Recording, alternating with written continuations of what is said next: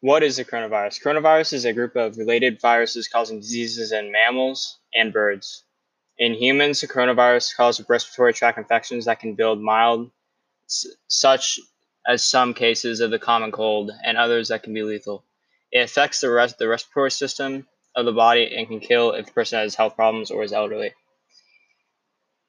What it does to the body systems and specific organs. Once inside the body, it begins infecting epithelial cells in the lining of the lung.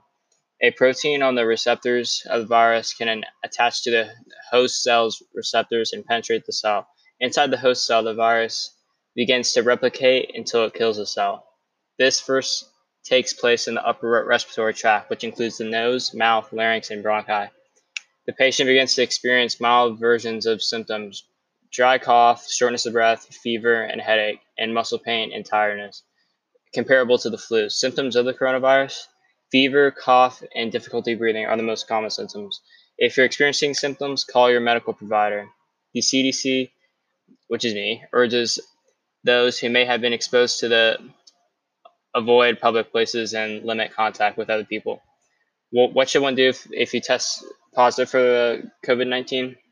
You should isolate yourself from other people and protect others from getting sick. How does the coronavirus spread?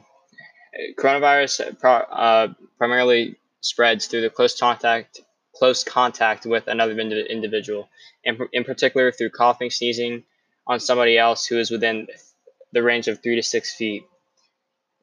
And it is very contagious and spreads incredibly easy. What precautions should we be taking? Staying inside homes and being in lockdown.